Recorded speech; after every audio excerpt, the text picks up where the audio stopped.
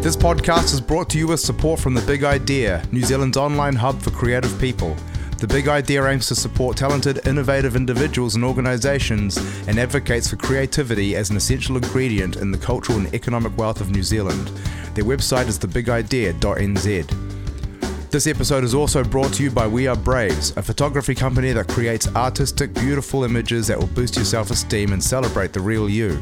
We Are Braves offers portrait, boudoir and body art packages, and the team will work closely with you to bring your vision to life. A great idea for a gift for your loved ones or simply a gift for yourself. Visit wearebraves.co.nz to find out more. And while you're listening to this episode, check out Chris Campbell Custom Shop. Chris Campbell's extensive experience in the music world allows him to produce guitars, effects and amplifiers that are simply right from the first moment you play them. The website is chriscampbellcustomshop.com. And last but not least, Rockbox Electronics produce some of the finest guitar pedals we've come across. My favourite is the Baby Blues.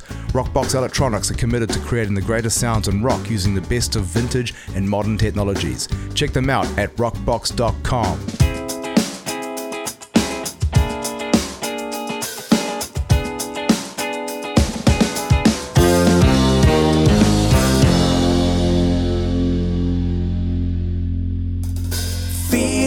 Sunlight got to steal it, cool air got to breathe it, breathe some life back into me. I needed to get out of the hustle, break from endless bustle. The better things in life are free. Then you came, a cherry laced with cocaine, sweet and sour you made me lose my inhibitions, girl. Sooner or later I'll be leaving, back up to the city. You don't wanna hear it, you're telling me. Hey. Welcome to Don't Give Up Your Day Job, the podcast, the only podcast you need. And that was a little piece of my latest single and a shameless plug, the latest song, Hustle Bustle. There you go. Hustle Bustle. Hustle Bustle. Did I say Hustle Bustle? I meant Hustle Bustle. Sounded like you said Hustle Bustle. Hustle Bustle? Probably. I don't know what I'm saying. But it's Hustle Bustle, eh? Hustle Bustle. 2 U's. When I was trying to do the spelling of it, the word hustle, I don't know if I've ever written it down before. When I looked at it, I was like, man, that looks weird. It's like hustley. Yeah, hustly bustly. You can say that if you want. Okay. Danny's new song, Hustly Bustly. It's yours to interpret. Available now? Where is it available, actually? Right now, it's only available on YouTube. Bandcamp. Yeah, it's going to be available on the streaming platform soon, but I'm just holding off. It's available on YouTube. You mean it's free? Yeah. Right. There you go. Cool. You don't want to make any money out of it then? No, not currently. No, fair enough. No. Why would you? Well, I'll move on to putting a lot of effort into pushing it out there so that I can collect a good 30 cents off Spotify, see how that goes. Cynical much? I'll put 30 grand into marketing so I can make 30 cents in Spotify. That's how it works, eh? But you're going to charge all of that back to the artist. What do you mean? Oh, hang on. Charge myself. Oh, yeah. Right. So, how many tracks has the album got on it? It's got 12 songs on it. Right, but only Hustly Bustly is available on free at the moment. That's right. Yes, okay. Only available on free. Yes, or you can spend $1 and on Bandcamp and have it for yourself. Fuck that! I'm not spending $1 on that. In a high resolution. No. That's right. Because on Bandcamp it's full WAV file, isn't it? Yep, that's right. You get the full whack. And when's the full album available? I'm looking at that at the moment. The plans currently are August, right? But it's not finalised yet. So no dates are announced, but there's another single coming out soon as well in a few weeks. So that video for the song is awesome, especially the opening credits. It's amazing. that special effect, yeah. I had someone help me with that. Oh no, it was awesome. Yeah, no, thanks for that. I'm sure everyone's picking up on the vibe. Self-congratulatory vibe. That's how we like to start these things. You did that quite quickly as well, so obviously you knew the program really well. I mean, I know you do, right? Because you've got a background in film. Like film's sort of a hobby for you, right? So you're very into movies and you know the software and the whole thing. Yeah, that's right. I just like looking at things and deconstructing it and see how they did things. Yeah. How things are done. Do you find yourself watching movies that way and sort of seeing something play out and thinking on a technical level? No, I don't. I thought that would happen. And that was the fear when I actually made a conscious decision to go, do I want to look behind the curtain and figure out how these things are done? Is it going to ruin the effect for me? Yeah. And I think I don't know, I'm able to separate the two things, you know? Yeah. I might look at something and go, I really like how they did that, and then try and figure out as best I can Right. How it was done later on, yeah. Well, some people often bring up the point that because we're musicians and we know how music's made, that in some ways that would ruin the experience of just listening to music for us. I don't know how you feel, but for me, it heightens the experience. It makes me not enjoy some music probably like some people might, because I sort of see through it. But then the music that I really get into, I'm more excited about it because I sort of know what they had to go through to make that happen. Absolutely. Yeah. Yeah, and there is certain music that I just love listening to or having on because I can't immediately figure out what's going on. I like a lot of world music, you know, that Peter Gabriel Real World label. He's the man, eh? There's so much music on there that I love listening to, and I have many of the old, you know, back in the day when you had CDs. Yep. I used to spend all of my wages each week buying Real World albums, and just because, you know, it's exciting. It's something I can't hear it and go, I know what's coming next. You know, it's surprising in good ways. Absolutely. So, I think a modern sort of version of that is the Ground Up label, which is the extension of Snarky Puppy and all the bands that are attached to them. Well, not attached to them, but in that sort of family of I guess the new fusion that's out there at the moment. And I often find myself listening to that stuff going, I don't know what's going on, you know. I thought that I discovered a new neo fusion band the other day, and I was telling all my friends about it. I was going, man, this is an awesome band called Dirty Loops. I saw a thing on Facebook, and they're like, oh no, they've been around for years. Yeah, they're really popular. And they are amazing. Yeah, they're really good. Holy shit. Like, you know, pop fusion, literally a fusion of pop fusion. Yeah. The other thing, though, sort of at the opposite end, is the music that I don't understand is also the music that is not necessarily technical, but it's delivered and performed so well. You know, like, and that's a kick I get out of listening to really old music. You know, if you're listening to something from the 50s or the 60s or something when they didn't really have much in the way of technology, and you realise you really are listening to people in the room, you know, especially if you go far back enough and they didn't really even have the opportunity to mix, so it was sort of being mixed as they recorded it.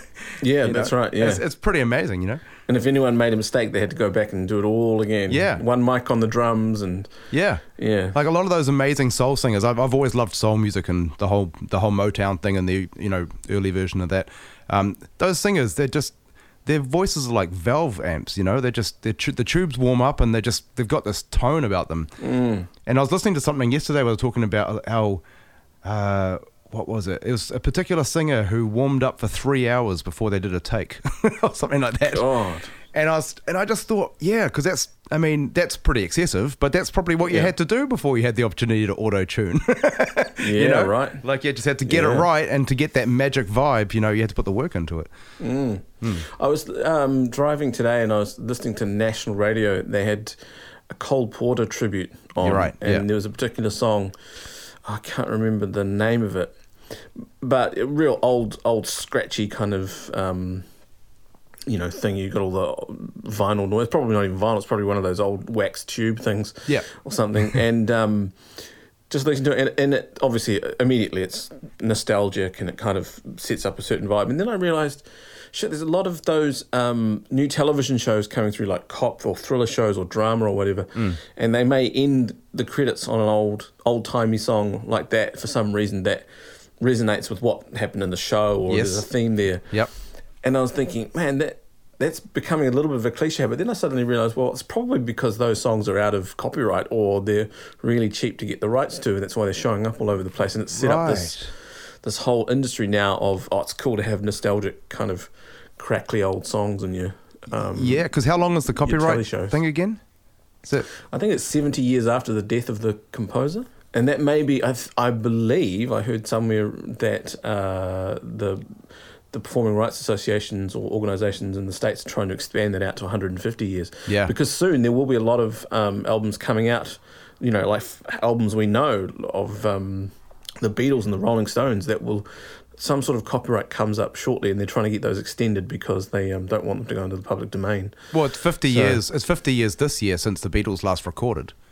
You know, it's 50. What? Yeah, it was Whoa, it was my God. 1969 that they last recorded, and it was 1970 that Hendrix died. So it's 50 years next year since he died. So it's all coming around pretty quick. Yeah, you know? right. There's a really interesting documentary on Netflix, which I now am never going to remember the name of, but it's about the song that we probably most associate with The Lion King. Did you watch that documentary? Yeah, that one. Wow. Yeah, that one. Wow, it's like we set that up. How did you have that? How did you have that ready to go in your head? I was trying to remember the name of it, let alone fucking play it. I just had the guitar sitting here, so. Yeah, I think someone mentioned that would be a good doco to watch. I haven't found it on Netflix. Maybe it's called The Lion Sleeps Tonight. Who knows? It might actually be. I think it actually might Right. be. Yeah, it's something like that. But the guy who wrote it was some African guy who never got credited, and it got covered over and over and over and over again. The Lion King version is just one of many, and it's earned millions and millions and millions of dollars. You know, it's been recorded, I think, as far back as the 50s or 60s. I'll have to hunt it out. It's a really interesting documentary. You know, these people basically just pinched the song. It just was like tough shit, you know. And man. Legal battles ensued, and people have been fighting left, right, and centre. At one point, Disney was sued for The Lion King. my God. Now the song's being used in the stage play, raising huge amounts of money as well. Right. And so the original, the estate of the original, is the rights still alive? Oh well, there's a whole story that goes to it. Oh. You know, they were sort of bullied into signing a thing they shouldn't have signed and things like that. The artist, of course, is long past, but now his The family estate. are fighting it, and some lawyers that are trying to help them. And so, it's just one of those documentaries that you watch it thinking this is awful, and then you also think this is surely one of many stories that are the same. Yeah. Just some poor guy wrote a song and just got fucked over. But on the positive side of that, I've Yeah. heard in this last couple of weeks that Richard Ashcroft and the Verve have been given the rights to the symphony. What is that song? What is it called? You're so fast with The Lion King, but you can't remember the Verve. Bittersweet Symphony, that's what it's called. Bittersweet Symphony. That's Yeah, right. So the Rolling Stones just turned over all the rights to that song to him. now. Right. So, I'm so glad I don't work in that field of I'm so glad I'm not a lawyer or something or a judge working in that field dealing with those cases, because it must be so confusing. I mean, we know as musicians that music is so formulaic, and not just the 12-bar blues, but pop and jazz and everything is templates. We all use templates. Yeah. So how do you decide where the templates begin and end, and where the original concept begins and ends? yeah. I'm glad that's not up to me, because I would be stumped. It's a complicated world, and that's probably that's at least what we're told as to why the APRA it's so hard to figure out how much money they owe you as a songwriter. But apparently even that's changing shortly. Is it? Why, they're not going to pay us anymore? No, there's some company in Australia, or some government body in Australia that oversees organisations like APRA and gives them license to do whatever they do. Right. And they're saying you need to be more transparent and explain to your composers how it is that you decide how much money they get paid, and explain it in layman's terms. Right. Because at the moment it's very complicated and it's all over the show. So I guess they're going to have to answer to that pretty shortly. That'll be very interesting. But if you talk to those people behind who do that, for like copyright lawyers and PROs and all those people, it's very complicated apparently. Yeah. I would have thought it's like, well, hang on, you play my song, you pay me. Yeah. Or somebody pays me. You'd think so, wouldn't you? It's the same kind of confusion around the pay per clicks on the streaming models and things like that. I was talking to someone last week who said, "Isn't it just the same amount for every click?" And I'm like, "I don't think it is. I think there's sort of a sliding scale depending on who you are and which company you're from." Right. It's a bit twisted. I think we're going to find out a lot in the future, when we look back on this time. Absolutely. Yeah. So who is our guest today? Oh, sorry, you were going to say something. No, I was just going to say, despite my best efforts, we've now got this habit fully formed that we always forget to say who the guest is until the end, until the end of the opening. I always go in with the intention of introducing the guest right off the bat, and for some reason it never works. Well, that's because we don't plan these things out and there's no script. So, if there was, we could probably be more organised. And here we go rambling again. Who's the fucking guest? Our guest today is Lisa Crawley. And Lisa, of course, has done all sorts of things, been releasing music for a long time, performed with all sorts of amazing people. And she's a session musician as well as an original songwriter. And she's starring in the stage show Once, which is coming up very fast. I think it's maybe next month. Yep, July, right? I think so. So she's in the middle of rehearsals for that. And I think we recorded this maybe 2 days into rehearsals starting, something like that, or maybe a week in. I can't remember. Oh, wow. And how was she faring? Oh, she seemed all right, yeah.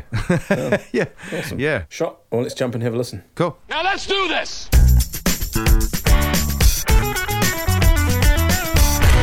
Don't give up your day job. I feel like you're waiting for me to make a formal intro here. No, not at all. No, why don't you start with a joke? I don't really know. I'm one of those people that just don't legitimately know jokes. Yeah. Like, I will joke along, haha, as it goes. But Right. when it comes to, there were blah, blah, blah, there Yeah. were three, you know. I love a good joke, I just can't remember any. Yeah. Yeah. Is that one? No. Wait, was it funny? If it was funny, then yes. I'm the kind of person that Googles. Oh, no, it doesn't matter. A great place to leave it. No. How are rehearsals going anyway? Rehearsals are going well. We've actually only done 1 week Yep. so far. Then I've just had unofficial script run-throughs with the lovely Adam, but just at a bar, like reading over lines, trying to get them solidified. Yes, Yeah. we had 3 days of music and then 3 days of just him and I going over scenes with the director. And Is the work at the bar just because you are putting in extra effort? it's just because basically? Adam likes beer. Yeah. That's a good excuse. Yeah. Yeah, that's cool. Yeah, though. and the extra. Yeah, just trying to get it locked in before we start properly rehearsing next week. Have you done many stage shows before, or things like this before, or is this a new? I sort of wanted territory? my whole life. I wanted to do musical theatre, like Yep. growing up, and then I got into a school overseas for during my last year of high school, but it was just too expensive. Right. And then I was really depressed about it all and thought it was the end of the world. And then I realised I'd probably rather write my own songs Right. if I can. So Which I you can. weren't writing at that point?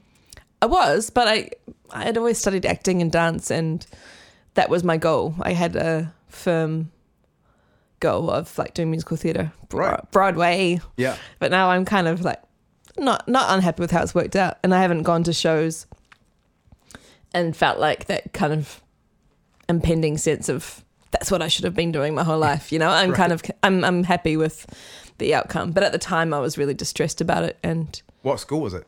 it was like a musical theatre school overseas. Right. Yeah, That narrows it down. it's called La Salle. Oh yeah. Anyway, So if you were in that world, you'd know the school.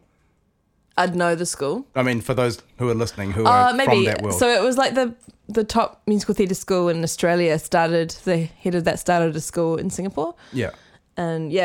And I auditioned for that, and I must have been about 16. And then they offered us a scholarship, but still it was just too much to live over there for Right. 3 years. Yeah. Yeah. And I was really upset. I remember going to see a musical, Mamma Mia or something that came through, and I was crying because I was like, that's what I should be doing. And then took a year off, worked at Music Works, selling sheet music. Oh, really? Yeah. Interesting. Not good for commission sheet music. You're on commission? Yeah. What? What a poor... I mean, I got like $10 an hour. I didn't... Oh, right. I see. And So- commission. wait, that's below minimum wage, isn't it? Or maybe it wasn't then. Yes, it's been ages since I've left... No, wait. It's not been long since I've left school. I'm trying to pretend. Should I sound younger? Yeah. Yeah, it was a while ago, but it was pretty bad. And there was this really awesome bagel place around the corner. So I just spent all my money there. You ended up back at zero at the end of the week. I actually Yeah. did. Yeah. And then I was teaching a bit of piano at a music school. Bagels are better than heroin, though. Are they? I don't know. It's just... Have you tried... I didn't expect you Bagels? to... I didn't expect Have you you tried bagels? Have you tried bagels? Yeah, no, I've just heard about them. I worked Yeah. at Dunkin' Donuts not knowing how good bagels were. I thought I didn't like them. I just decided I'm like a very fussy eater, and I just had in my head that I didn't like them. Right. And the whole time I could have got free bagels when I was working at Dunkin' Donuts when I Why? was 15. Why could Which you is- get free bagels? Well, because I worked there, I could have just been like... Does Just Dunkin' Donuts make bagels? Yeah, Oh, I didn't know that. just with like Do cream they just cheese. sell anything that's round with a hole in the middle? Yeah, They also exactly. sell tyres. Yeah, tyres and like... Because I wouldn't think I'll go to Dunkin' Donuts for a bagel. That doesn't make any sense to me. No, I guess it's the whole American vibe. Right. Yep. I see. Anyway, These are good answers. They probably don't for the explain best. anything. I mean, yeah. I wish I didn't like bagels now because it's like Why? I They're like them a lot. delicious. I know I do, but they're like aren't they like 10 pieces of bread in one I haven't circle heard with the that hole in it? before. And so were you? So you decided to abandon the idea of musical theatre. Or just Or you just got or just make distracted. do with my next possibility was, Right. and then I took the year off, and then I was like, what do I do now? And so my friends were doing jazz at Auckland University, Yeah.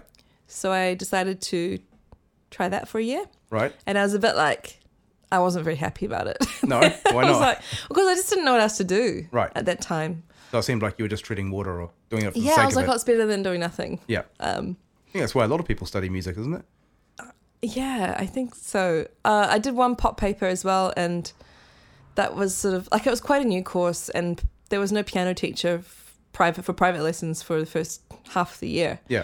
And I was really stressed about that because I'd never done jazz. I played by ear, and I managed to like get by playing pop songs or whatever, but the actual jazz stuff, I got a real kind of phobia about it. When every time I had to do a solo, I would freak out. And so you didn't read? Yeah, I read. Yeah, Oh, you did I read did all music. my grades before that, like Oh, right. piano, singing, classical, Yeah. clarinet. Right.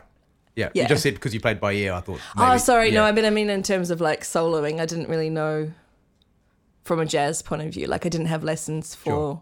jazz. Like, everyone else was having their lessons, and I was like, yeah, I didn't. Right. Yeah. And did you get over that intimidation? No. No. Even to this day? No. Why not?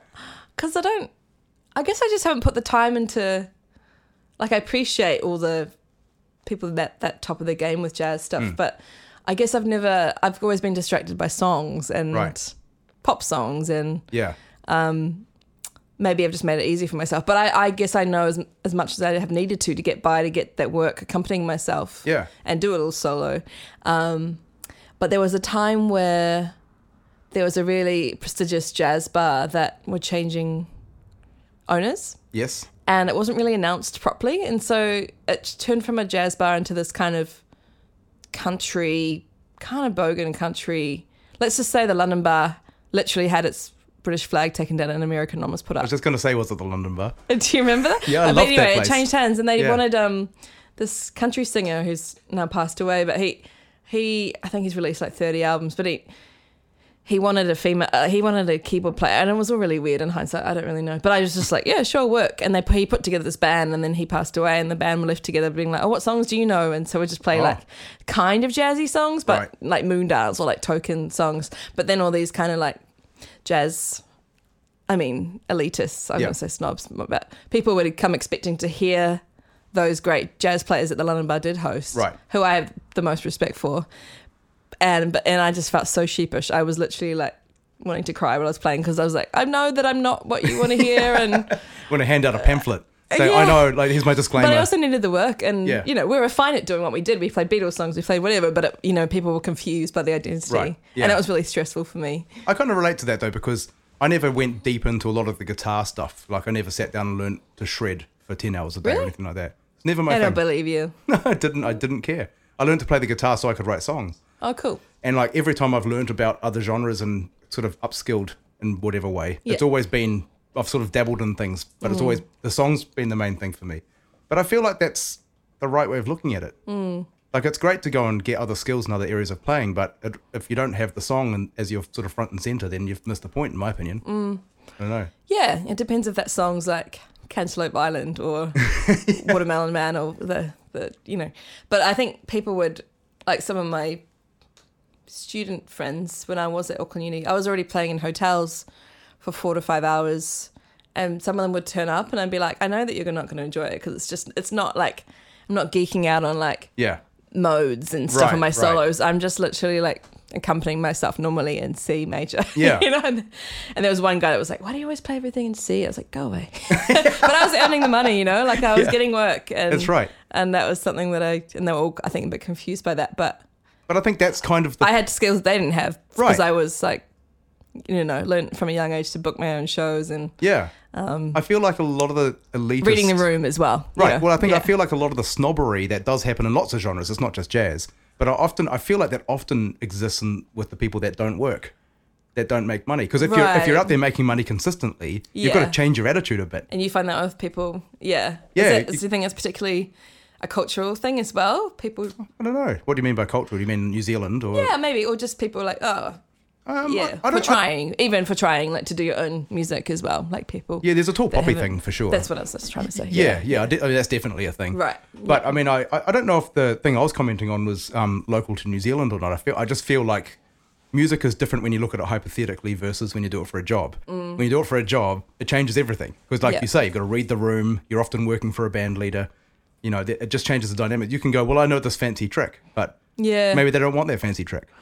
That's right. And I often was really down on myself for not being everything to everyone, I suppose. Like, not being the most honky-tonk piano bar player, or not being, you know, like, I don't know, I knew people that were top of the game at everything, and I sort of was maybe working in a bunch of different stuff, and I felt really like, and I've always been a performer that's not really been able to fully.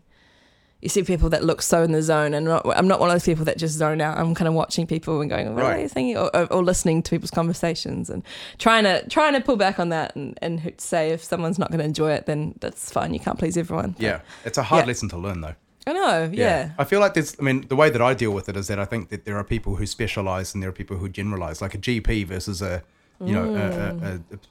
medical person who focuses on one part, you know. Yeah, I'm going to a specialist on Thursday for my ears because you've been having issues. I have been having issues. Yeah. Yeah, I think you mentioned that, but I didn't quite hear what it was all about. You couldn't. Maybe you need to see one too. Maybe possibly. But I feel like I'm a GP as a musician. You know, I'm across the board. I can dabble in things, which probably makes me quite employable. You know, in a pop band or whatever, in that kind of context. But you wouldn't hire me to play, like, you know, in Miles Davis's band if he was still around. Really? You know, Okay. I wouldn't have the I was moves. just about to start a tribute band, and I was going to ask Really? if you wanted to do it. I'll do it. I'll do it. That's like me. Like, I'll do it, and then I like spend the whole, a month like full time learning something if I want to do it that much. Oh yeah, totally. Oh no, I've done that before. Yeah. Yeah. Yeah. You just say yes, right? Work Yes it out. and. Yes and exactly. So I think you said on your website maybe, or an article I found about teaching the kids how to play recorder. I kind of got the vibe that you were always just in music somehow. It's like you didn't start at a particular age or year. You're just always playing. Is that right? Well, actually, I don't really have a particularly musical family. My dad plays a bit of saxophone and a bit of guitar and a little bit of keyboard. That's not musical at all. No, sorry. Like he plays a bit of music, but it's not something he's done much. Although he did play at church on the keyboard, and he told the whole church he was nervous because I was there on Easter, and he was stressing out about playing keyboard. Last Easter, like recent. Yeah. I just got back from LA the night before, and then the day before, and straight to this little church, and I was like, okay, this is different to where I just was. Anyway, so we made a cassette tape for a family friend who was a clarinet player in Australia, and he thought that I had very good pitch. He said, Lisa's got perfect pitch. And this is when I was 2, and to start singing. This is me singing Happy Birthday to him. 2? Yeah. Right. Which to everyone thinks that means that I'm always going to be in tune. It does not. I'm just more aware of it and self-loathing about my lack of being in tune. What does it mean to you? Like, because I've heard various... Well, everything is a note to me. Right. But I hear various... I hear conflicting ideas of what perfect pitch means. Okay. Like, so to some people it means you can play a note randomly and the person will go G. Yeah. So is that what you can do? Yeah. Right. Okay. Is that what it means to you, though? Or does it mean that you can... Yeah. I'm just a bit harder on myself, maybe, about being... I feel like I should be more in tune or something, like with singing vocals and stuff. I'm like, damn it, that was... Yeah. But it just means that you know when you don't sing the right note. You're fully aware of it. Yeah. Yeah. Maybe that's worse. It's not always good. But they noticed when you were 2. Oh, I don't know. Yeah, he said... I do know, actually. That's what he said, apparently. Right. And so to start record it. So I started recorder at 4. Yeah. And then... So that was before I started school. And then just kept playing recorders, and then clarinet, and then piano, singing. And but I was very much bringing my parents along. That I've never had those kind of, parents that are pushy parents or... Right. Yeah. Going to dance exams was stressful for mum doing my hair. It's not like, come on, you got to look perfect. It was, we weren't that kind of family, but always very supportive. But they also weren't down on the idea. No, Dad took me to auditions all the time. I was like looking in the paper, like a big nerd, Yeah. being like, oh, I want to audition for that, and Broadway shows, I mean Auckland shows, shows at the Glen Eden Theatre, Playhouse Theatre. Do you think there's something in that, like in that kind of parenting approach of, obviously you don't want to be discouraging, but also not being too pushy? Yeah, I mean, I see pushy parents from teaching, and I like cringe hard out, and I don't think it often is going to serve them very well in terms of finding the joy if it's music, say. Yeah. I know people that are being put off, and I think that's maybe because they started too young, or Maybe, yeah. or just didn't. Yeah, I've definitely had some. I think there's something encouraging them and exposing them to things, see if they like it. Yeah. But I think that forcing someone to do something is going to end up probably with The opposite result. Yeah. Yeah. I mean, maybe not sometimes. Maybe it's like, thanks, Mom, for making me go to piano Maybe. twice a week. I've only heard when that I story once, cried though. and yelled at the teacher. I heard that with Kenny Kirkland, who was a really famous jazz pianist. Okay. And He was like, in hindsight, he was grateful. I saw him on a documentary saying that he used to sit in this room on a second or third level practicing a piano because he wasn't allowed to not. And he would look out the window and see the neighborhood kids like kicking a ball around, and all he wanted to do was go and kick the ball around, and he hated it. But then he became this monster player, and looking back at that time, he's passed now, but at that time of his life, he was saying, "I'm really glad that happened." But that's the only time I've ever heard that story. Glad I never kicked the ball. Yeah. But I mean, I feel like music is something you've got to find your own motivation, like your own internal thing. Yeah, like no one can I push you agree. into that, So very lucky to have very supportive parents. It just literally came from, with my mum talking about,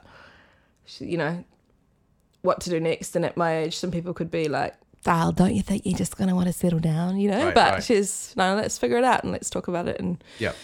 yeah, To this day, you mean? Yeah, literally like 20 minutes ago. Right. Yeah. Yeah. And so what was the plan though? Like, did you have a plan when you were a teenager? Yeah, to do musical theatre and And that was be it? overseas doing that. How did you lock in on theatre? Theatre, lock in. Yeah, like, I mean... Why? I guess most I kids guess look at 'cause pop stars, right? I wanted to... Oh, yeah, I guess I just loved the musicals and I enjoyed acting. I made my dad take me to sign up to an acting agency. Yeah. And then it'd be on Shortland Street. Like, I'd take him... He'd have to join me and... Yeah. All the things, like playing classical music and orchestras. I did a bit of that in clarinet and bassoon. And I was just kind of like very forensic about looking out for opportunities. Right. Something that hasn't really decreased, but... It's a good thing. It is good. Sometimes it's a bit, you feel like if it's not a good day, it's sort of like, what am I doing? But Yeah. what's the other alternative, Yeah. Just don't do it. You got to put yourself forward. Pay someone else to do it for you, not an option. So No. I mean, even if you had the money, no one's going to do it as well as you would. yeah. So it's like the whole admin side of things is like another little job in itself, I suppose. Yeah. I guess I was in a rock band in high school as well, and I was quite down on my own songwriting abilities because it wasn't that fitting to the genre of music we were playing. Yeah. Which was what? Kind of like psychedelic rock, Oh, yeah?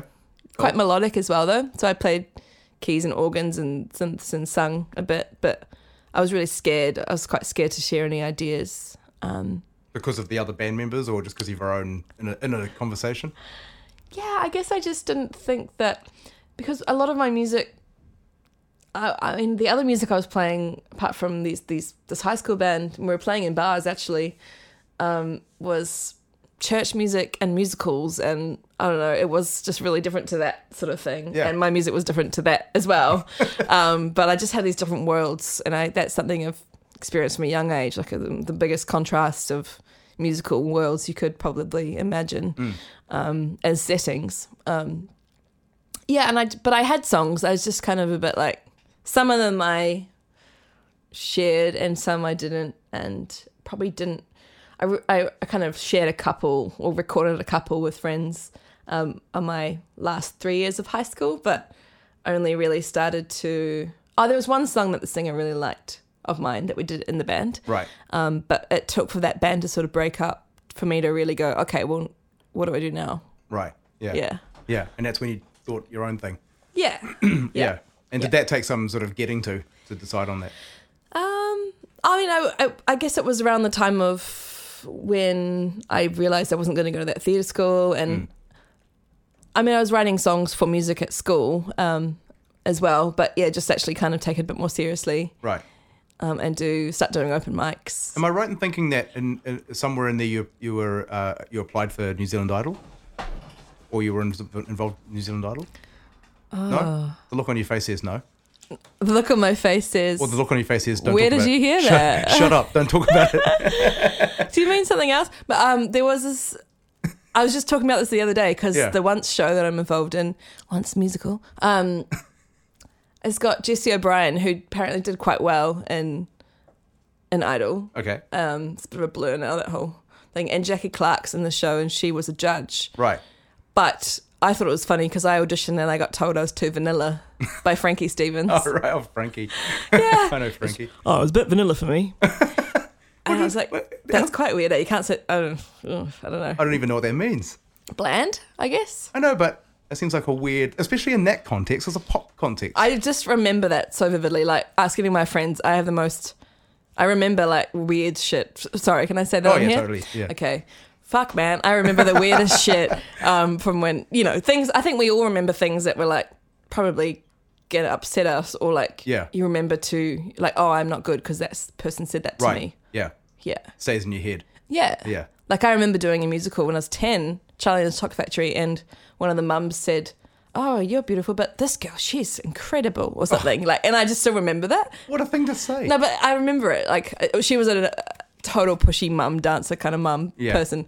I'm pretty sure anyway. Like, I just remember stuff that, and then when it comes to like, where are my keys? Don't know. So yeah. Yeah, it's weird how that shit stays in your head. Yeah. It's almost like it's also like that thing when you get 20 compliments or 30 compliments, and you get one negative comment, and you're like, fuck. Yeah, exactly. Yeah.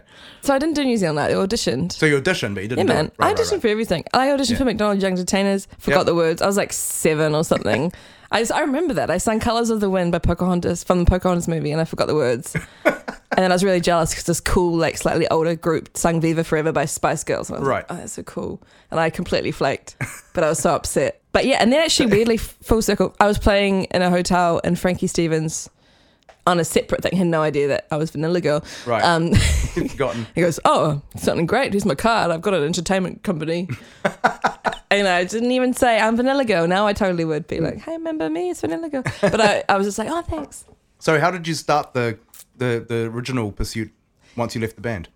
Open mics. Thing you did? Open mics at Dog's Bollocks. Yep. Oh, yeah. The Temple. Oh, yep. Yeah, yep. Kind of like youth group things as well. A couple of those things. Yep. Yeah, and then I made an EP. While I was at uni doing that, we had to kind of record some songs. So the one pop paper I did was a good push to record that. And I remember I did it really backwards. I recorded my piano and vocals and then wanted to make an EP out of it. So I went to my friend Pete Wood and got Cass and Alistair to do the drums and bass around it. Had you recorded to a click? No, I don't think so. Awesome.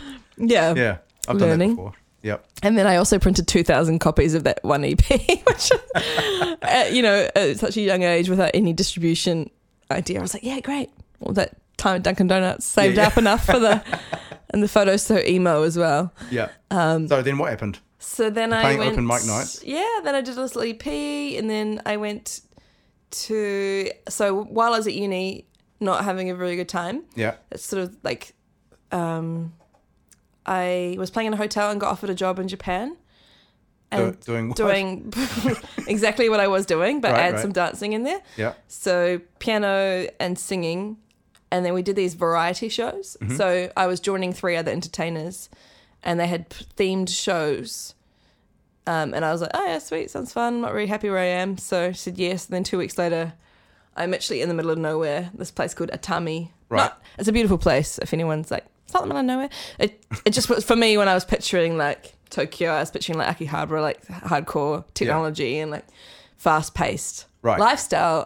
But I was on this hotel on a cliff overlooking the ocean with no English speakers or no internet. And I had 2 weeks to kind of learn these Japanese songs and... Wow. Yeah. And sing in Japanese too? A little bit. Wow. Any idea? I was 19 then. Did you have any idea how to speak Japanese? No, but phonetically, if you spell it out, it's quite similar to Māori, how you pronounce it. Oh, interesting. So, yeah. Yeah, and for that was for me an escape from not being very happy with what I was doing. So, but also an affirmation once I was there that I definitely don't want to be singing other people's songs forever. Right. Because I was going crazy. 7 days a week. Yeah. For 4 months.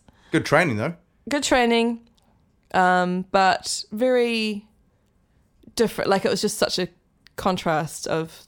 The other three were sort of older than me and had 10 years of, of that kind of world. Yeah. Entertainer world. And some parts of it were fun, others I didn't really enjoy so much. And the repetition of 7 nights a week doing the same thing. I guess it's why it also affirmed to me that songwriting was going to be preference to musical theatre as well, because you can vary it up, you know? Yeah. And I also got really bad anxiety over there and obsessed over certain notes and songs, because I made a mistake once, and then I would have had nothing else to do during the day in this like very David Lynch-esque hotel, but to obsess over what I did wrong and how I was going to do it again. And And did you make more mistakes because you obsessed? I didn't try. I lowered the notes to not go for the high one because I mucked it up once, which was well within my range. But I literally would just like went a bit kooky, like right. Everyone was getting annoyed with me for not hitting that note, and I would just obsess over it, and then I'd obsess over obsessing about it. Right. And so for me, I'm like, well, if I do my own songs, then I can doesn't matter. I can change it however I want. Yeah, exactly. But it was really bad at the time. I guess it was just such a lifestyle contrast from having, it's quite a social life to literally like having nobody to talk to. But as the other entertainers kept to themselves quite a bit. And was that side of you always there? Have there always been like anxieties or, that? That was like, I suppose so. I've always been quite an anxious person or an overthinker, but that was really like next level. Probably because of the environment, though. Possibly. Yeah. And I would go and have breakfast in the ballroom thing in the morning, and they had Pachelbel's Canon, the on repeat every, like all that would day, drive me every bonkers. day, every day. Yeah. That's the only song they played. Right. That drives me crazy. Yeah. Yeah. It's like the poor people who have to work at Baker's Delight. They play that jingle over and over again in Baker's Delight. Every time I walk past, I'm like, how do these people... I mean, it fucks me off just to walk past. Do they just replay the jingle over and over? Yeah. Yeah. Whoa. It sounds like Mr. Whoopi. It's that kind of sound. Oh, it's awful. Yeah. I find it... Yeah, would drive me mental. But if you say you've always... What did you say? You've always had a bit of anxiety? Is that what you said? Yeah, I've always worried a lot, like at school, and been very... Yeah. I think growing up with the bros... and quite a church environment as well. I don't know, certain things I just didn't really feel like were quite repressed for me, and I didn't really know what I thought about things because I just went along with whatever I was told. So you didn't feel like you had your own identity or opinion or something? Whoa. No, yeah. Yeah, anyway, and then I just got like I got really depressed in Japan, I suppose, if I'm honest. But from there went to London and go, okay, I got offered to stay another 6 months. Right. But I was like, no way. Not right now, anyway. And it was a great job. I mean, there were so many great things to learn from that experience, and not to say I would never do that again. But yeah, I just haven't been able to go back and do any kind of cruise ship or anything. I've had offers from hotels for that sort of work, and I just feel, and it's absolutely nothing against that. And if you have the right personality and work ethic, then you would thrive in that situation. Yeah. It's definitely a right personality thing. Yeah. Have you done stuff like that, like cruises? I did one last year because I'd never done it before. So I got asked to do like a 10-day, and I'm like, fuck it, I'm going to do it. Free trip to Fiji. 10 days? Yeah. Oh, that's it's not too bad. I mean, people go away for 2 years, don't they? Yeah. So I was like, this is like a chance to get a little taste of it, just so I know what it's all about, because I always wondered what it was like. And it was fun. I'm glad I did it, but it definitely isn't my bag. Yeah. Yeah, I'm not that kind of guy. I just didn't want to end up like saying I never tried to do my own thing and just spending my paycheck on getting, Botox to look young enough to keep working there. You see a lot of older men playing the piano bars and, doing the whole Billy Joel, Elton John sort of winking and pointing kind of stuff. But as a woman, you just don't see that as much. Not that that would make me want to do it more, but yeah. I just had to, for myself, I had to be true to myself and go, okay, I've actually got something that I want to say. Exactly, yeah. And that I care about, and I don't want to say that I didn't try. Right. Yeah. And just going back slightly, I just wonder whether the anxiety side of things has got anything to do, because I think sometimes that can be a sign of intelligence. I'm completely unqualified to start making any statements. Well, I was put up a year at school. I wrote a letter. I'm good at writing letters. I've always written letters. But don't you see a trend like you have perfect pitch, so you can really hear the notes, which sometimes means it tortures you because you can hear when they're not I was like, right. I can't sing above an E because I fucked it up once. I'm like, Yeah. oh, that's where I fuck up. But it means you're going to be hypersensitive to music, so It you means I know when can't- it's right or wrong. Yeah, but I mean, I still would appreciate so much music I love that's like, maybe even like the tuning's out or whatever, Yeah. or it's got character, that's great. But when I went to, because I've been having this problem with my ears, I went and got acupuncture in my face the other day, which was really weird. And Ugh. I didn't know that it was what was going to happen. They're like, we've got this great neck person. I was like, cool. Like, now we're going to do That's needles not in my your neck. face. Now we're going to like listen to all your heartbeats, like all your different ones in your body. And I was Yeah. like, what? Okay. And that she put this music on, and it was like ding ding ding ding ding, and then in the background you'd hear these like kind of bells. It's kind of like as part of the music, Right. that were under like the tone. It was like a quarter tone out. Yeah. This would just go ding ding ding, and then all of a sudden it'd be a section, and Whoa. I just was like crying and laughing at the same time. She's out of the room, and I was like, what the fuck do I do now? They must be specifically there though, right? To get some sort of reaction from you. Well, the music was just for relaxation, like just general music, not Quarter, like quarter tones aren't very relaxing. I know, but I was real Larry David about it initially. I was like, oh, is this like, do people like this kind of stuff? She's like, oh, people really enjoy it. Yeah, it's like this Tibetan thing. I'm like, oh, cool. And then I just said some comment. I just didn't. It's like when I got a massage, even first world problem, but I was just the same one piano song was going around. It was like this MIDI file, and I was just too shy to complain. I was like, oh, do you just have the one song? Like, what's this song that keeps playing? And they're like, I'm like, do you just have the one? They go, no, there's many. And then they went out and they put a new song on. But I just can't relax. I'm writing little manuscripts in my head and like going, oh, that's that chord. And I'm just like, yeah.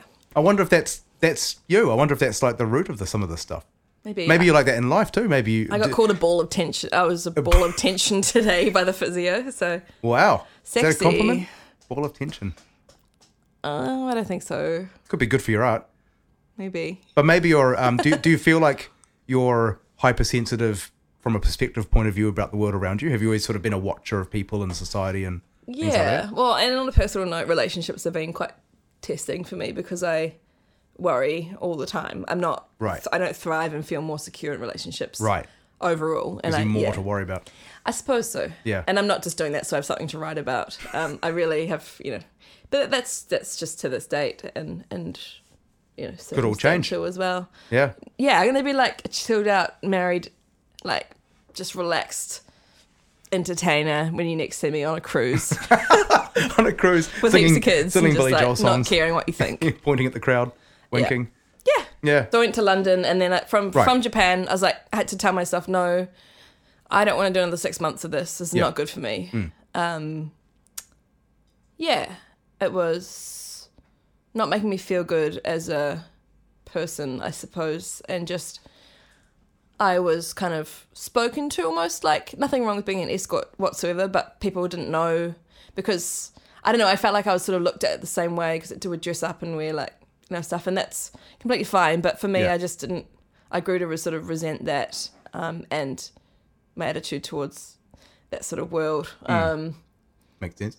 Yeah. Someone asked if I was a queen. It's so many weird Are you talking about situations in for London that. now or still so in that Japan? was Japan. Yeah. And then from London, I just played little gigs and loved it. Yep. Just little pubs. What took you to London though? What was just why needing London? to get away from that job. And it's London. And I wanted to, I'd never been to London. Yeah. And so I saved and went for 6 months, which was the most you can go. Yeah. Earned a bit of money in Japan, 7 days a week. Rent free. 4 nights there. Yeah. Yep. Yeah. Great way to say it. Yeah. And so I went there and had a great time overall. Like I had to work I worked in this nightclub called Turnmills to pay the rent, which was now shut down for stabbing reasons. Oh. But they had this recording studio downstairs where bands like Gorillaz, The Happy Mondays and Baby Shambles record. And I had no visa, but I was just working for £5 an hour from like 10 p.m. till 10 in the morning. Oh, yeah. That seems reasonable. That was weird. Yeah. I'm guessing that's... And I'd never done any drugs or like I never knew what drugs were really. Like I was just... What, until really then? drink. Is that what you're saying? I was aware of what they were. Right. Yeah. Aware I of what didn't they get were amongst. Oh, you didn't get amongst, all right. No, we right. literally just weren't allowed any breaks. It was a really scary place to work, actually. Right. But I'm guessing £5 an hour is below minimum wage. I don't know what Yeah. minimum wage is there. yeah, it was like a nightclub and also a pub, and it had like these different parts to it. Yeah. Sometimes during the day I would work at reception, and that's when the recording studio people would come up, and Right. yeah, Yeah. it was kind of interesting. It must have been quite a crazy world, especially if you have a background in the more church culture. To now be out there, not only in the music industry, but also in London and I a would club. go to church in the evening and then start work after that at the nightclub. Oh, so you're still going to church at that point? Yeah, I was. Yeah. Right. Yeah. Yeah. I went to like night church and then would go to the pub and then I'd go to work. Did that create any conflict? No, I mean the church I went to was quite a liberal church compared to some. Yeah. And I was just like also a way to meet people. I had some good friends that went there. Yeah. But yeah, I was like seeing things at this nightclub that I didn't really think I'd ever. It was quite eye opening. It was a full on Right. dance club. Like it was like all the hardcore techno DJs. Right. It was just a different world to me. Like I'd never, apart from the 90s remixes of dance tracks that would play on ZM, I didn't know any of those songs. You No. know, so it's, yeah. Yeah. But again, just the highlight for me during that time was playing my songs and then being received well at just little nights, and then got to the point where I even like sold out a couple of little small shows there. Awesome. A lot of gigs were like quite cringy, like bring 5 people or else you don't, not 5, but bring 20 people, otherwise you're not allowed back at this kind of thing. Right. Or Yeah. they'll write with a tally, who you're here to see, and you're like, Yeah. tally next to your I name. hate that sort of thing, eh? Imagine if they did that at Wine Cellar or something. I don't think they do. I'm not sure. No. Never played there. But Oh. I went to a place recently and they did that. Where? There. Where was I? Can't remember. I'm going to get used to saying swapping around my V's and W's for the show. There. Makes you sound exotic. Yeah. That's the plan. So did that build confidence though? Yeah. And then I was really like, I stayed there and then I hung out with like guys from the Czechs and stuff like that there. Oh, I yeah. got to know some other Kiwis over in London. Played in, actually that was the first time I was there. Went and then I had to go back to New Zealand because 6 months is the most you can stay. Yeah. Yeah. So did you just have to come back for a minute and then go back? I went back for like a year. I'd Right. run out of money by then. Right. As you do, 6 months in London with Yeah, of course. no official- earnings. Yeah. Yeah. So what did you do when you're back in New Zealand? After that year? I continued to write more songs. Yep. Yeah. Did you work? Yeah, I think so. I think probably just more hotel stuff, Oh yeah. more original gigs. Started getting like a nice small following, gigs like Wine Cellar, and Yep. also met somebody and we went to London together who was also going back to London. Yep. It wasn't too serious at that stage, but that was just like something that happened during that time, and I just kept recording music and writing, I suppose, and went back and got a work visa to live in London. All right. So my logical thing to do for me was work in hotels, so I worked there 5 nights a week. Yep. Unless I had an originals gig, for 5 hours. So most of this time you're working. I mean, you're earning a living basically from music. Yeah, only. Yeah. Yeah. Since like uni. Right. Yeah. And to this day, right? Oh, I did like a couple of little temp jobs. Yeah. Just to get over to London again, like reception work or whatever. But was that a decision that you made to do that, or was it just so you just sort of ended up there? Yeah, I also did quite a bit of teaching, like took on a bunch of students. It's a bit of a blur to exactly what years. Right. Probably to save to go to London again. I think I had 30 or something. Right. So teaching and then, covers gigs. Yeah. Plenty of those, like ones, gross ones, nice ones. Yeah, totally. All of them. But again, like, was it? Were you actually deciding like I'm going to make my living? Was it a decision, or was it just you just I'm ended pretty up sure just that it worked would have out that been. way? I just was like, I think I wanted to get back to London. And I was like, I'll just earn as much as I can. Because I find there's so many musicians out there who want to go full time, and of course it's quite a big barrier to cross if you've already got a full time job and you've got the income and the sort of comfortable existence. No, there was no alternative in terms of career. Right. Yeah, Yeah. at that stage. And it's not like you actually ended up in a particular lifestyle you then had to leave. True. Do you know what I mean? Like if you've already got the job and you've got the security and the routine, to give that all up and take a chance is probably scarier. This is true. Yeah. I know some people that have done that, and is that something you've done? Sort of did it, but I left a shit job.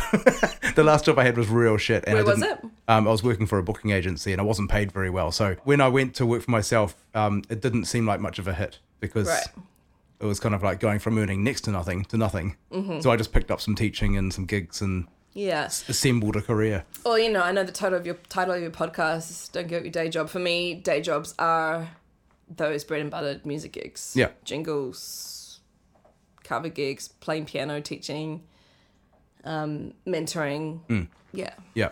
I mean, and the other side of it is, like you said earlier, doing the admin, like doing the boring stuff in the background. That's right. The name of the podcast came from Bobby. It was his idea, and the point he was trying to make was that when you go full time with music or with anything in the creative world, you don't actually just give up. It's not a permanent holiday. No, it's absolutely not. It's just a different job. So you don't give up your day job because you just get another. It's a different day job, That's right, and a night job and a 1 a.m. job, and constantly checking who's I try and check promoter websites, who's coming through, overseas acts. Right. Try and write an email and not sound desperate, but put yourself out there and just sort of like, and most of the time not all the time would you get replies. It's just... Yeah, which is dehumanizing sometimes, isn't it? Yeah. But you've got to get used to the mountain of rejections for every couple of yeses you get, right? Yeah, and following up is important too, absolutely. I suppose. Yeah. So from London, my visa came back to New Zealand after that. Sort of had a few things going on that were quite stressful, I guess, in my personal life. Yep. And then sort of had to figure out where to from there after a few events. So the guy I met got really unwell, so I became a carer for him. So that was quite a different thing. So music was kind of... Took a backseat. I suppose so, yeah. And then... when that sort of came to an end, he passed away while we were together. So that's rough. It was rough. Yeah. And he introduced me to some really great bands that I've actually gone on to work with, overseas bands even, and that's kind of a cool thing, I suppose. Going from not knowing who these bands were to like being like, oh, I wish I could tell you that. Right. Wasn't a musician himself, but loved music. Kind of gave you a gift in a way. Yeah. So that was quite time consuming and also like emotionally quite full on. Absolutely. As a 2-year-old. Yeah. That's young to go through that. Yeah. Yeah. But I was like, okay, well, gotta go and carry on with what I'm doing. So I did another EP. Yep. And then I did another album, and this is all New Zealand. And I sort of stayed in New Zealand from there for about another 6 years, I guess, before going... 6 or 7 years before going to Melbourne again. And did the EP and the album that you made at that time, were you processing what had happened? Yeah, in the songs? Yeah, right? yeah. They were like, are you okay? I was like, no, not okay. Like, have you always been quite, autobiographical in your songs? I suppose so. Or do you write I don't more? want to be all the time. I'm trying to be less like that. And I guess the co-writing thing I've been doing more is steering away from that a bit. Yeah. But I also know that it's quite rewarding in the sense that other people...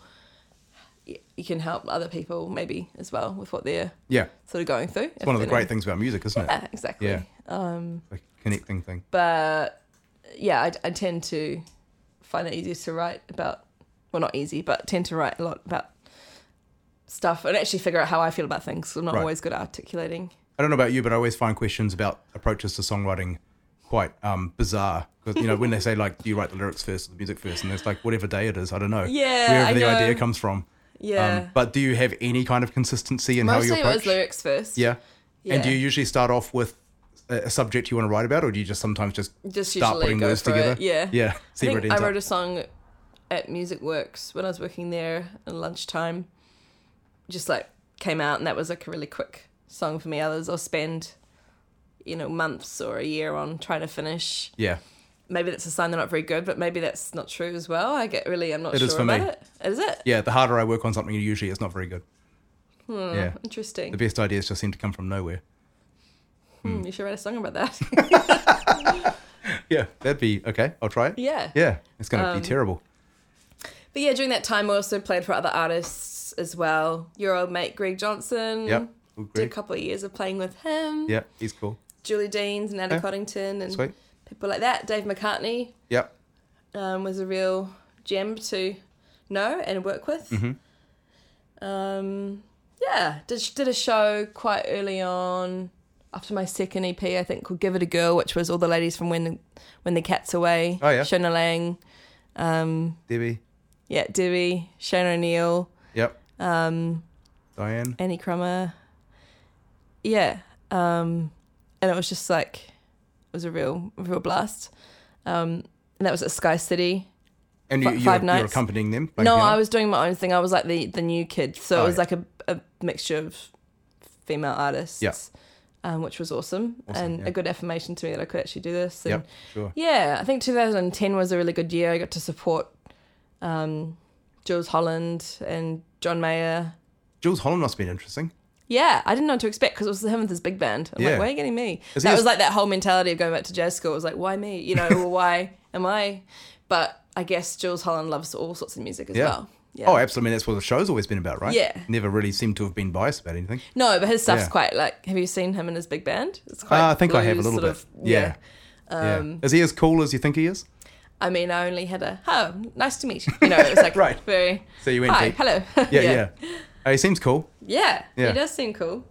So that was a cool year in terms of, and Paul Weller doing like 3 shows with him and his band were really cool. And yeah, it was awesome. And people still go, oh, I remember that John Mayer show, because John Mayer's obviously got his demographics sorted out. He's got such a wide audience. Right.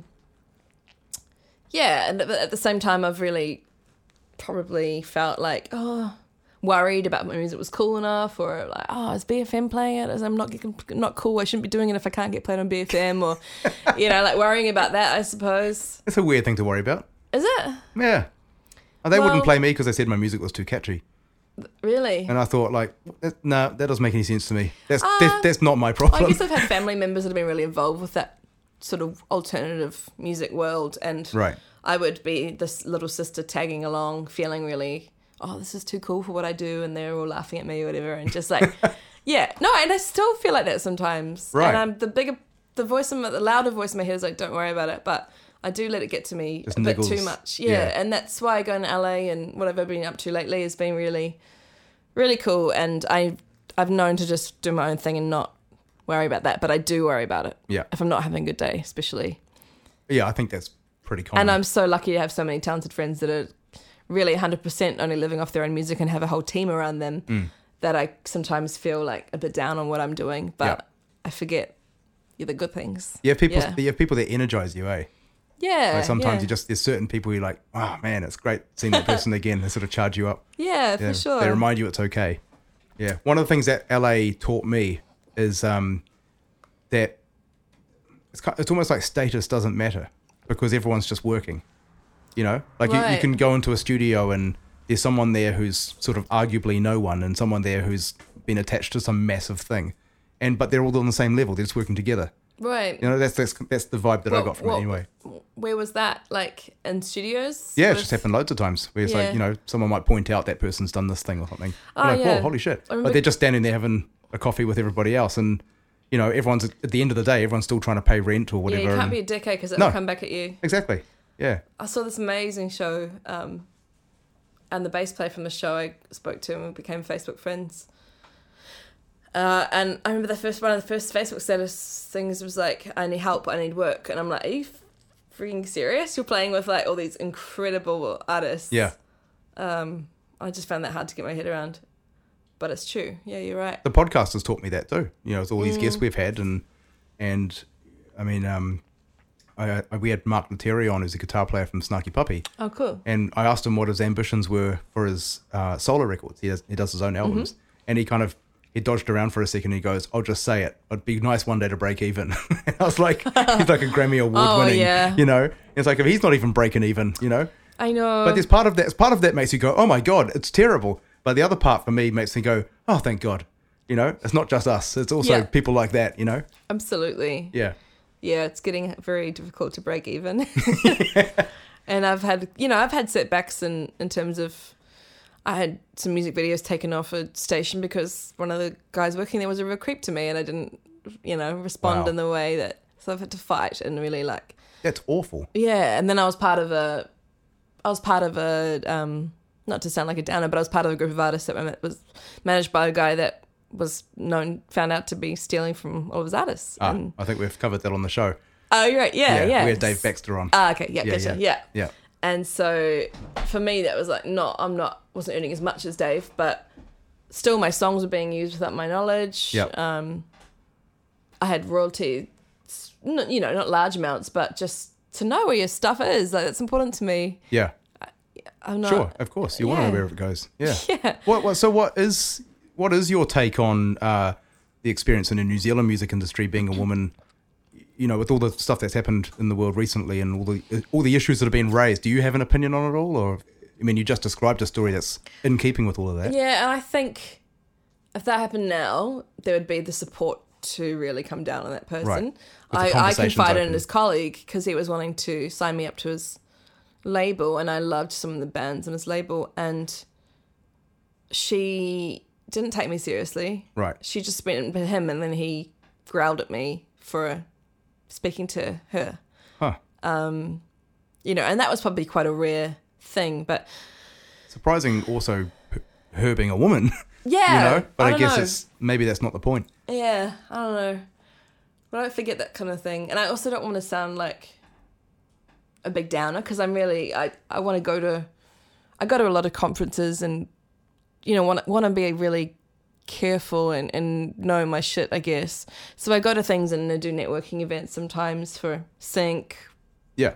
Getting your songs on music and on film and TV. And I don't want to come across as this burnt out person. Right. And with the mentoring as well, I don't want to sound like this downer. I just want to trying to figure out the best way to sound obviously I love music. I wouldn't be still trying to do it now if I didn't think the good outweighed the bad. But why does it have to make you a downer just to talk about what's real? Because I might sound like a broken record and they're like, oh, I don't want to work with her. She's a bit right. been around the block a bit and sounds a bit...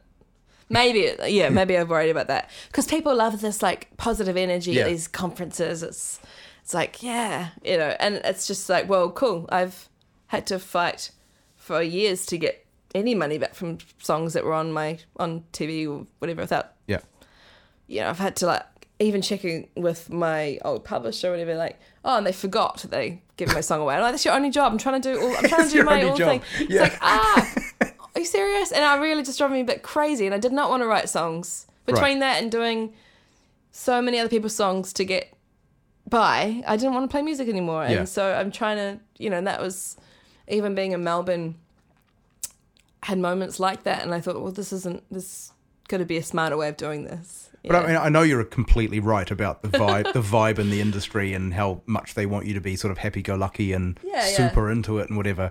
But I just sometimes think, isn't that a way of sort of controlling the situation too? Especially if you are on the receiving end of poor treatment and you're basically told don't say anything because it'll backfire on you. But you're the one who's been treated badly. Yeah. I don't think that's acceptable. And if I would have no problem talking to people and telling them about my experiences. Yeah. I'm not going to hide from that, and that I've had to work really hard to get the small victories I have had. Or I think it makes you it's more commendable, I think. Hopefully, yeah. I mean, if you just... But I don't want to sound say, for example, working as a backing vocalist on a TV show, and there's these young contestants that are bright-eyed, and they're like, oh, I might get this record deal, and you're like, okay, but read the fine print, love. I don't want to sound like some burnt-out backing vocalist that's jealous of this young thing that's come out and really optimistic. It's cool. I guess maybe that's what it's like to be a parent or something. You're good on you, but be careful, Yeah. I know exactly what you mean. And also when you try and tell someone something directly, they definitely don't listen to you. Yeah. It's like the best way to get them to not listen to you is to tell them directly, you should definitely read the fine print. They're like, fuck off. Totally. Yeah, exactly. Yeah, I don't know, I remember Pick a Path books as a kid, and do you remember those? No. To choose your own choose your adventure. Yeah. Those are great. Rupert books or whatever. Yeah. But I felt there's been quite a few of that. When I was in London, had some really awesome opportunities to work with people, but at the time where other things weren't going very well, and I had to decide to go back to New Zealand and work with these producers or whatever. But I don't know. I've just tried to kind of get on with it. Yeah. And but people are like you're saying in America. I emailed this producer that's worked with Lana Del Rey, Paul McCartney, and Regina Spektor, and and I messaged him, just cold emailed him. I found his own little blog and like found his personal email. Yep. Just like delving deep onto his weird thing, and I made a comment about something on, and he wrote back and he was like, "Nice songs," and then he came to my show in New York. It was on Monday at midnight. That's awesome. And he came. Yeah. And I had a meeting with him, and like I couldn't quite afford to work with him at this stage, but I'd like to do something with him at some point. It was really encouraging that he came and was like, listen to my songs. And the last single I put out to him, he's like, "No, I think it's good. You should put it out." I was like, "Okay, cool." Gives that confirmation. Yeah, it was just someone to bounce ideas off, and yeah, that was cool. Like, you just never know, really. Just because there's going to be a jerk in New Zealand who takes you, I worked hard for those music videos. Didn't get funding for those ones, and just because he was a dick doesn't mean that everyone's going to be a dick. There are some great men out there as well. Yeah, and there's It is easy to get burnt out though, isn't it? And to get into like a pretty dark place for a while, and then hopefully you can snap out of it. Yeah, I think I've been there a few times. Yeah. Well, yeah, it's just about like what can you learn and what, I don't know. Sometimes you're like, I couldn't have done anything differently. I couldn't have known that my publisher were going to give away my songs without telling me, and then forget that they did that once I asked them, and made me sound like a dick for calling up the client themselves, and like just stuff like that. You're like, what? But I went to this conference. I sound like a Tony Robbins person or something, but I went to this. I got on my rights back. I'm like, cool. I'm in charge now.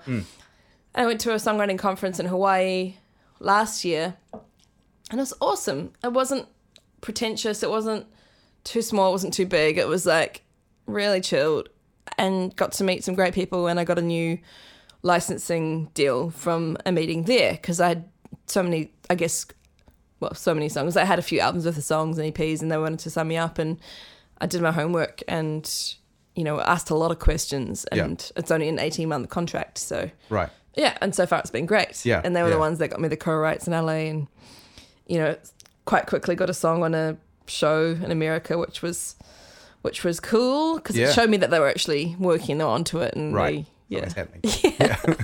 What happened in the lead up to Melbourne? Did something kind of go wrong before Melbourne? Go wrong before Melbourne? Yeah. Well, actually, I was actually really annoyed about that whole. I hadn't actually come out about my manager at the time, but I realised that we definitely were not right. Like. Oh, so that was about that time.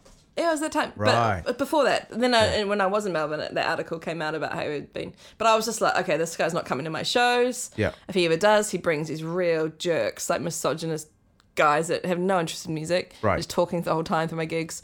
Didn't know what kind of music I played. He goes, "Oh, I've sent off your song to an A&R place in America, and your music's come out as country. So I think we should try that market." I'm like, are you kidding me? Like, what? He put my machine through a computer, and then from there decided what genre I was, and just like, it was so weird. I was like, are you kidding me? Really? Yes. Oh yeah, It's come out as. I'm like, are you serious? It's mental. Yeah. Between that and like a breakup at the time, I was like, I'm out of here. I'm going to Melbourne, which was somewhere I'd lived when I was 8 for 8 months, and I hated it. I got picked on, and I was like, I'm never going to live there again. But I went back, and overall it was a good time. What did you do when you got there? How do you start? Like when you go to Melbourne? Before I went over, I'd already looked at like agencies for musicians and signed up with a couple. Started to send me some gigs, like weddings mainly, I suppose. Mm-hmm. Booked a bunch of my own shows, originals gigs. I was doing like one every couple of weeks, and quite good ones as well. Yep. Proper paid original shows. Wow. Paid original shows? A couple of them, yeah. That's crazy. Yeah, actually. Melbourne's got heaps of gigs where you can play like 2 45-minute sets, and they give you a return, a guarantee. Right. But before that, I'd gone to Australia around my album release before that. Yeah. And had made some connections with Triple R, like radio stations, and I had a PR person help me with that, which was cool. And then I just started doing that, and that was 2014. Yep. How long were you there? Made lots of trips back because I still had gigs and functions and things to fly back for. Got my stuff, and I was there till December last year, which is January. I was there till January this year. Oh right, and then you went to LA. January. Right. Then I went to Banff. Oh, Banff. The Banff Centre. Oh, right. So the Banff Centre is a arts centre that specialises in residencies for artists on all platforms. So visual artists, musicians, actors, dancers. And I did a 2-week singer-songwriter residency. Someone told me about it at a teaching job in Melbourne that I was doing it. They were going to do the jazz one there, and I was like, what else they got? So I did singer-songwriter residency in 2017, and I loved the place. Yeah. And I wanted to go back for longer, so I found this 5-week one. That was a point where I was like, I am not earning enough money in Melbourne to, I guess, for session work. I didn't have the level of session work that I was getting in New Zealand. Like, the jobs weren't as well paid. People go to Australia to earn money in hospo because they pay better or whatever. But for me, I was taking a step back, and I thought I'll just persevere. And then I just thought, well, what else could I do instead? Because I was there for 5 years. I loved it most of the time. Started a few little things. Piano karaoke night, that was fun. That got, ended up getting packed out most Tuesdays. Yep. But I was like, essentially, that's not my own stuff. And genre-wise, there was a lot of Americana there, which is cool. But my own stuff, the couple of trips I had taken to America, that it kind of been received quite well. So I was in a place where I had no, what's the thing that you have when you have responsibility? I had like a teaching job, but I didn't have anything keeping me there. I wasn't like with anyone, or like my cat died after like 20 years. So I was like, okay, well, fuck, what do I do now? Yeah. Got no Misty. Love my life. Got no Misty. Yeah. Yeah, I remember you talking about like, that. go to LA, Lisa. And so I'm going to tell. And I was like, okay, yep, I want to suss that out. And part of that last trip where I went to the Hawaii thing was part of that, and met some great people. And that's, what I'm in the process of doing is applying for my artist visa there. Right. Yeah. So we'll see what happens. Do you have any idea how difficult it might be or easy it might be to get? Well, I paid my final invoice yesterday. Right. Which they sent me without telling me what the outcome was of my visa. So I'm like, am I going? I feel like it's harder than ever. Well, I know it's harder than ever. Mm-hmm. But they said that my chances seemed pretty good. Cool. But I don't have enough money to go. So my plan was I'll go once the show's finished, but just because I was there for so long, not earning money and setting up contacts and things, I don't have enough to go yet. So I will figure out what to do. I'd love to make another album. I've got enough songs from doing the Banff residency. Yep. So if anyone's in like creative like strife or anything, I highly recommend, and they have a bit of money to get to somewhere, the Banff Centre is like a great place with so many resources to just work on your music in the snow and depending on the season. But in the snow. Well, I was in a hut in the snow, yeah. Right. Yeah, it was That's like kind of cool. I was living in Narnia with that. Yeah, I actually was. And the most incredible, like you want a timpani, they'll bring you a timpani into this little hut in the snow. Really? You need marimba, we get your marimba. Is this where you're staying as well? Or is this it's a big campus. Right. So everyone has their own artist hut. Right. Then there's like bigger music buildings, and there's a huge recording studio. But I mean, are you sleeping in the hut, or is this like a work there's like room? hotel accommodation, there's a bar, there's a gym. Right. So yeah, it was cool. I loved it there. Yeah.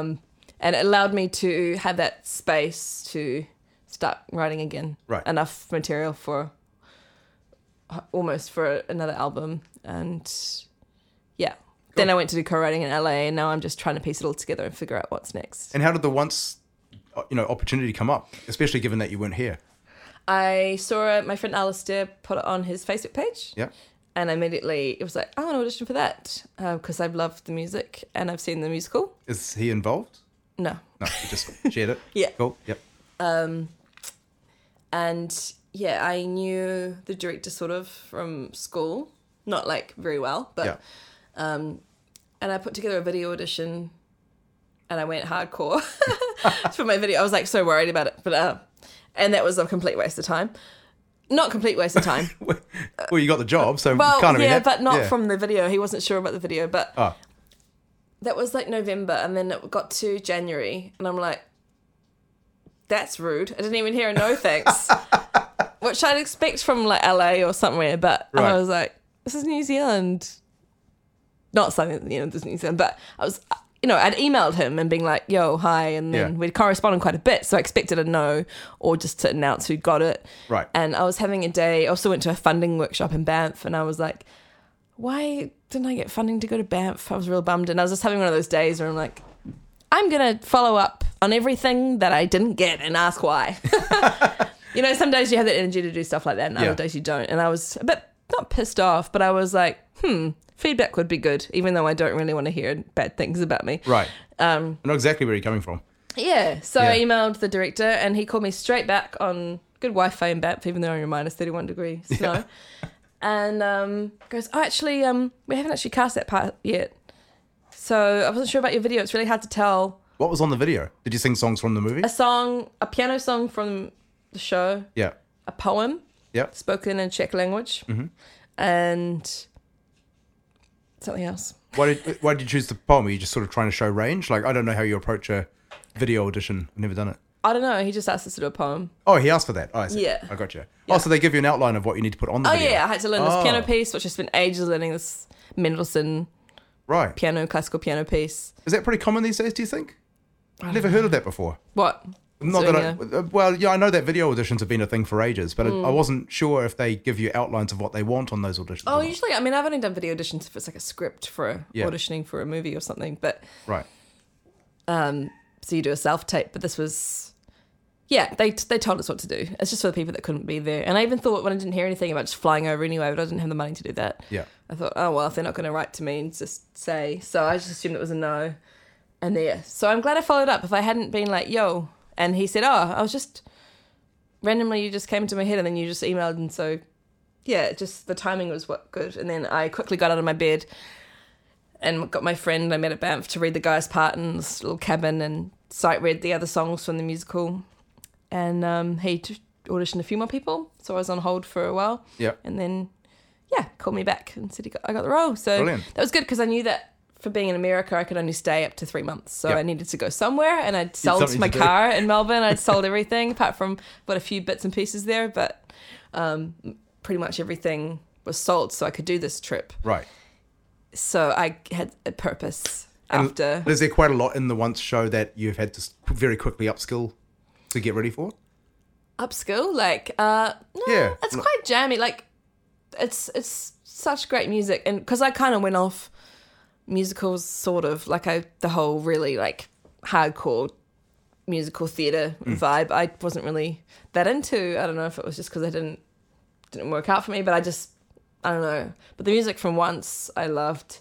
Well, obviously you're gonna, your strength will be the music, but what about the other stuff, like the being in the right place on the stage, hitting your mark? Sure, all that stuff. Well, now I'm thinking about that. Now I've put it in your head. Yeah. The lines, there's a lot of lines to learn. Right. Yeah, I can't remember how much dialogue there is in the movie. Is it pretty much the movie? Or have they written adapted. More? Adapted. A little bit different. Yeah. Some similarities. I can talk. Yeah. Very well. Yeah. You should be on stage. Trying to be like doing this, practicing the lines while doing the accent.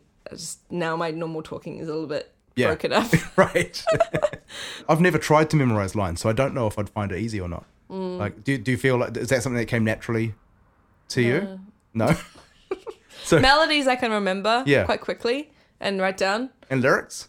No, not so much. Yeah, I suck at lyrics. Yeah. From in front of me, I'm fine. But it's not as natural to me as melodies and music.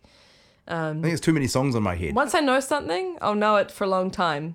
Right. But learning it, So been going over that quite a bit. So how do you learn lines? You literally just run them over and over again, or are there other strategies? Yeah, and then also recording the other person. If there is another person, recording their parts. So you can practice. There's a few apps as well to help things like that. Do you find yourself trying to remember the lyrics the same way you remember music?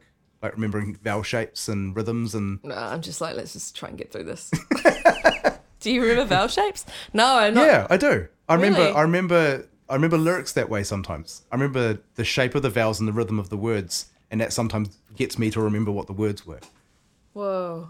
I didn't think it was that profound, personally. I thought it was just like hearing, I don't know, like learning a guitar lick or something, and it's got a particular shape to it. No, but it's so fun because I've, going back to that real wanting to do that musical theatre thing, it's sort of like I get to do that, but in our own way, because we're quite... The songs are there and they have to be played a certain way, but we've also got a lot of... We can do it it doesn't have to be like anyone else's way. Right. We're doing our own version of the show rather than adaptation of the New York version or something. It's quite interesting, though, that we were talking a bit about you being apprehensive at times or having anxiety at times or feeling out of depth at times or whatever, but you seem to have been always really proactive and throwing yourself in the deep end, and Ugh, I know. you know. Well, I know. No, I've just been like, I know. no, it's just like, why do I do that sometimes? Like, things, I did national anthems and just like, for a while, and the torture that would go on for weeks beforehand. Yeah. Physical symptoms of just anxiety, like my skin breaking out just from nerves and like just not being able to sleep and obsessing over. To be fair, I have fucked up so many national anthems. I'm just like, every time I'm like, yeah, I'll say yes to the next one because I'm not going to let that last experience win. Right. And then I'm like, okay. So the last national anthem I did, I was in Sydney for singing God Save the Queen, and I didn't have a lot of stuff with me, so I bought this nice dress and I bought these nice shoes, you know, like kind of like you go on the ball or something. Yeah. Got to go on the field and sing, and then I get there and I've only got my Chuck Taylors and these like very, very high heels and this dress, and I'm on my own, but the other girl was on some X Factor show and had this whole team around her getting her ready and stuff. Right. Yeah. And I was like the poor cousin. I was like Bridget Jones. And then I get my shoes and I do sound check without that, and they put my go to get ready, you know, right before it starts. My shoes are like 2 right feet and one shoe is like 2 sizes too big. And the other girl's Right. like, oh, it's a shame. Oh, my feet are too small for you. Otherwise you can use my spare pair. I was like, ugh. And So so what'd you I do? So waddled Chucks? on to the field with 2 right feet. And I was like, oh, No can we just way. walk on together slowly? And I was like, can we just walk on together just slowly? She's like, yeah, fine. She's like, walks really fast. And it really took the focus off worrying about the actual note that I was worried about, the higher note that I was like obsessing about, or the words and things like that. Like I was just like, oh my God, yeah. It was awful. I was not very happy with that shop, as you can imagine. There's one of those things that's always been a mystery to me. Is, you know, it always seems to happen that you have to sing the national, or people have to sing the national anthem, and they're not allowed to have any notes or anything, and they get crucified if they forget the words or make a mistake or something. And I just think, at this stage, why does anyone agree to do it? I know the money's good. I know someone else who's done quite a few of them. Yeah. But what are you thinking? Jason? Hey? Jason? No. Did Jason do it? Jason Curious. Yeah, I had another bad experience where I never used innies in my life. Right. And I used some like, got these innie things. It's like, oh, cool. And it's for a netball game. Yeah. And then I was seeing the Australian one. I was like, oh, innies are great. And then they're like, go out when the actual time comes. Then I go out and they're not switched on. Right. And I just panicked and I didn't take them out. I just like guessed what I was doing. But I was so like Yeah. deer in headlights sort of thing, because I was like, is the track started? Yeah, no, I used to play guitar a little bit for Lizzie Marvelly. Oh, yeah. And so she did lots of them. She would have got good money, yeah. Yeah. I didn't. I was too scared to like. You didn't get Lizzie money. I didn't ask. Like I just I was not very good with that sort of thing. Right, That's yeah. a whole other topic, is like being assertive with money. But Yeah, that's a whole other skill. Yeah. But yeah, she said there was a time where she went out and the monitors didn't work or something, and it all started, and she was trying to hear the music around the stadium, around the intercom speakers or something, and everyone's pointing at her like, what are you doing? Hurry up, you know?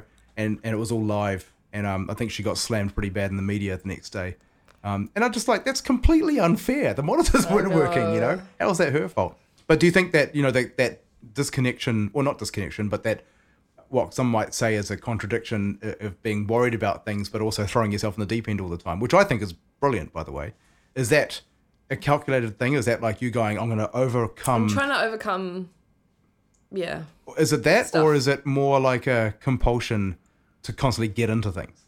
No, it's more trying to like not let the bad thoughts win. Right, which is cool. It's awesome. Yeah. You don't seem on board with that. No, it is good. Yeah. No, it's just nothing. I know for me, my alternative would be kind of just calling it quits, and then maybe I'd find something else I really enjoyed. Yeah. But I feel like I've still got better songs to write. I take like comfort in the fact that the songs that I'm writing now are better than the ones I wrote when I started. Right. And that there's something good happening. Yeah. But I've had to, like leaving Melbourne was for me taking a step, saying, actually, I'm not okay with being paid like not very good money for this kind of work. Yeah. Because I'm doing too much of that work and I'm not doing any of the stuff I wanted to do. Right. Yeah. So I've just kind of, singing other people's songs, jingles or whatever. Like, I would rather be writing that, because even though I don't want to necessarily be doing that, the money would be better writing it rather than just singing. Yeah, getting an hour pay in the studio is different to owning part of the song. Yeah, That's exactly. what you're saying, right? Yeah, and just for more what I feel like I can bring to the table. Yeah. Yeah. I used to think that you had to decide to either quit music or stay in music. You know, like when are you going to quit? I think when I was much younger, I'd say like when I'm 30, I'll quit for some reason. I don't know why I said that, but then I realized that you don't have to quit because there's so many factors. There's so many moving parts. You're always involved in so many things. You can quit an area. I don't want to do that anymore, which I've done a number of times. Don't want to do those types of gigs or whatever. Yep. But there's so many different things going on that you can just sort of follow your nose. And I tend to just follow my curiosity these days. Yeah. But we start our careers in music as kids, you know, and we kind of, Yeah. we become adults while we're doing it. So it's like, that's something I've thought about a lot. It's not like you go somewhere and train, True. you know, and then you finally get to the point where you're ready and you've I'm got good ready now. mental. Yeah, now I'm 26 and I'm ready to go, you know. It's not like that. You work it out as you go.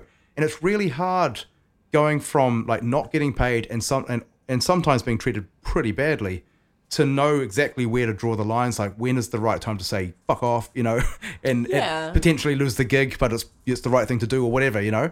And musicians get treated badly quite a lot in quite a lot of ways. And so trying to figure out how to assemble a professional life and go, this is my line. I'm not prepared to cross that line. Totally. And whatever it might be. Yeah. It's so hard to do that. And there's no consistency in the industry. So every time you draw a line, there's some fucker who always goes, well, the other band didn't say that. Yeah, or people undercutting people these days. Exactly. You know, like, oh, they're doing it for 150. Yeah. You're like, well, good on them, but, you know, but then you miss out on that. Yeah. Yeah. Yeah. Having some standards is important. Absolutely. Yeah. All right. Well, did we cover everything? Yes. We could talk about the musical again if you want to plug it. No, that's fine. That's okay. Right. I'm happy. I'm looking forward to the musical. It'll be great. Yep. And then, yeah. Cool. To be continued. Yeah. Yeah.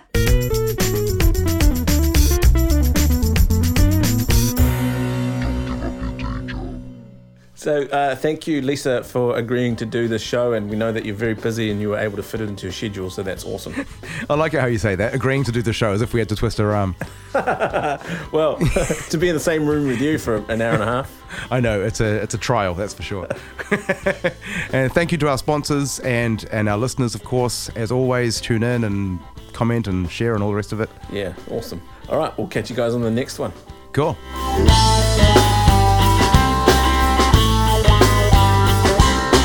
If you find what we're doing useful and you like this podcast, please do like, share and subscribe and give us a review on iTunes.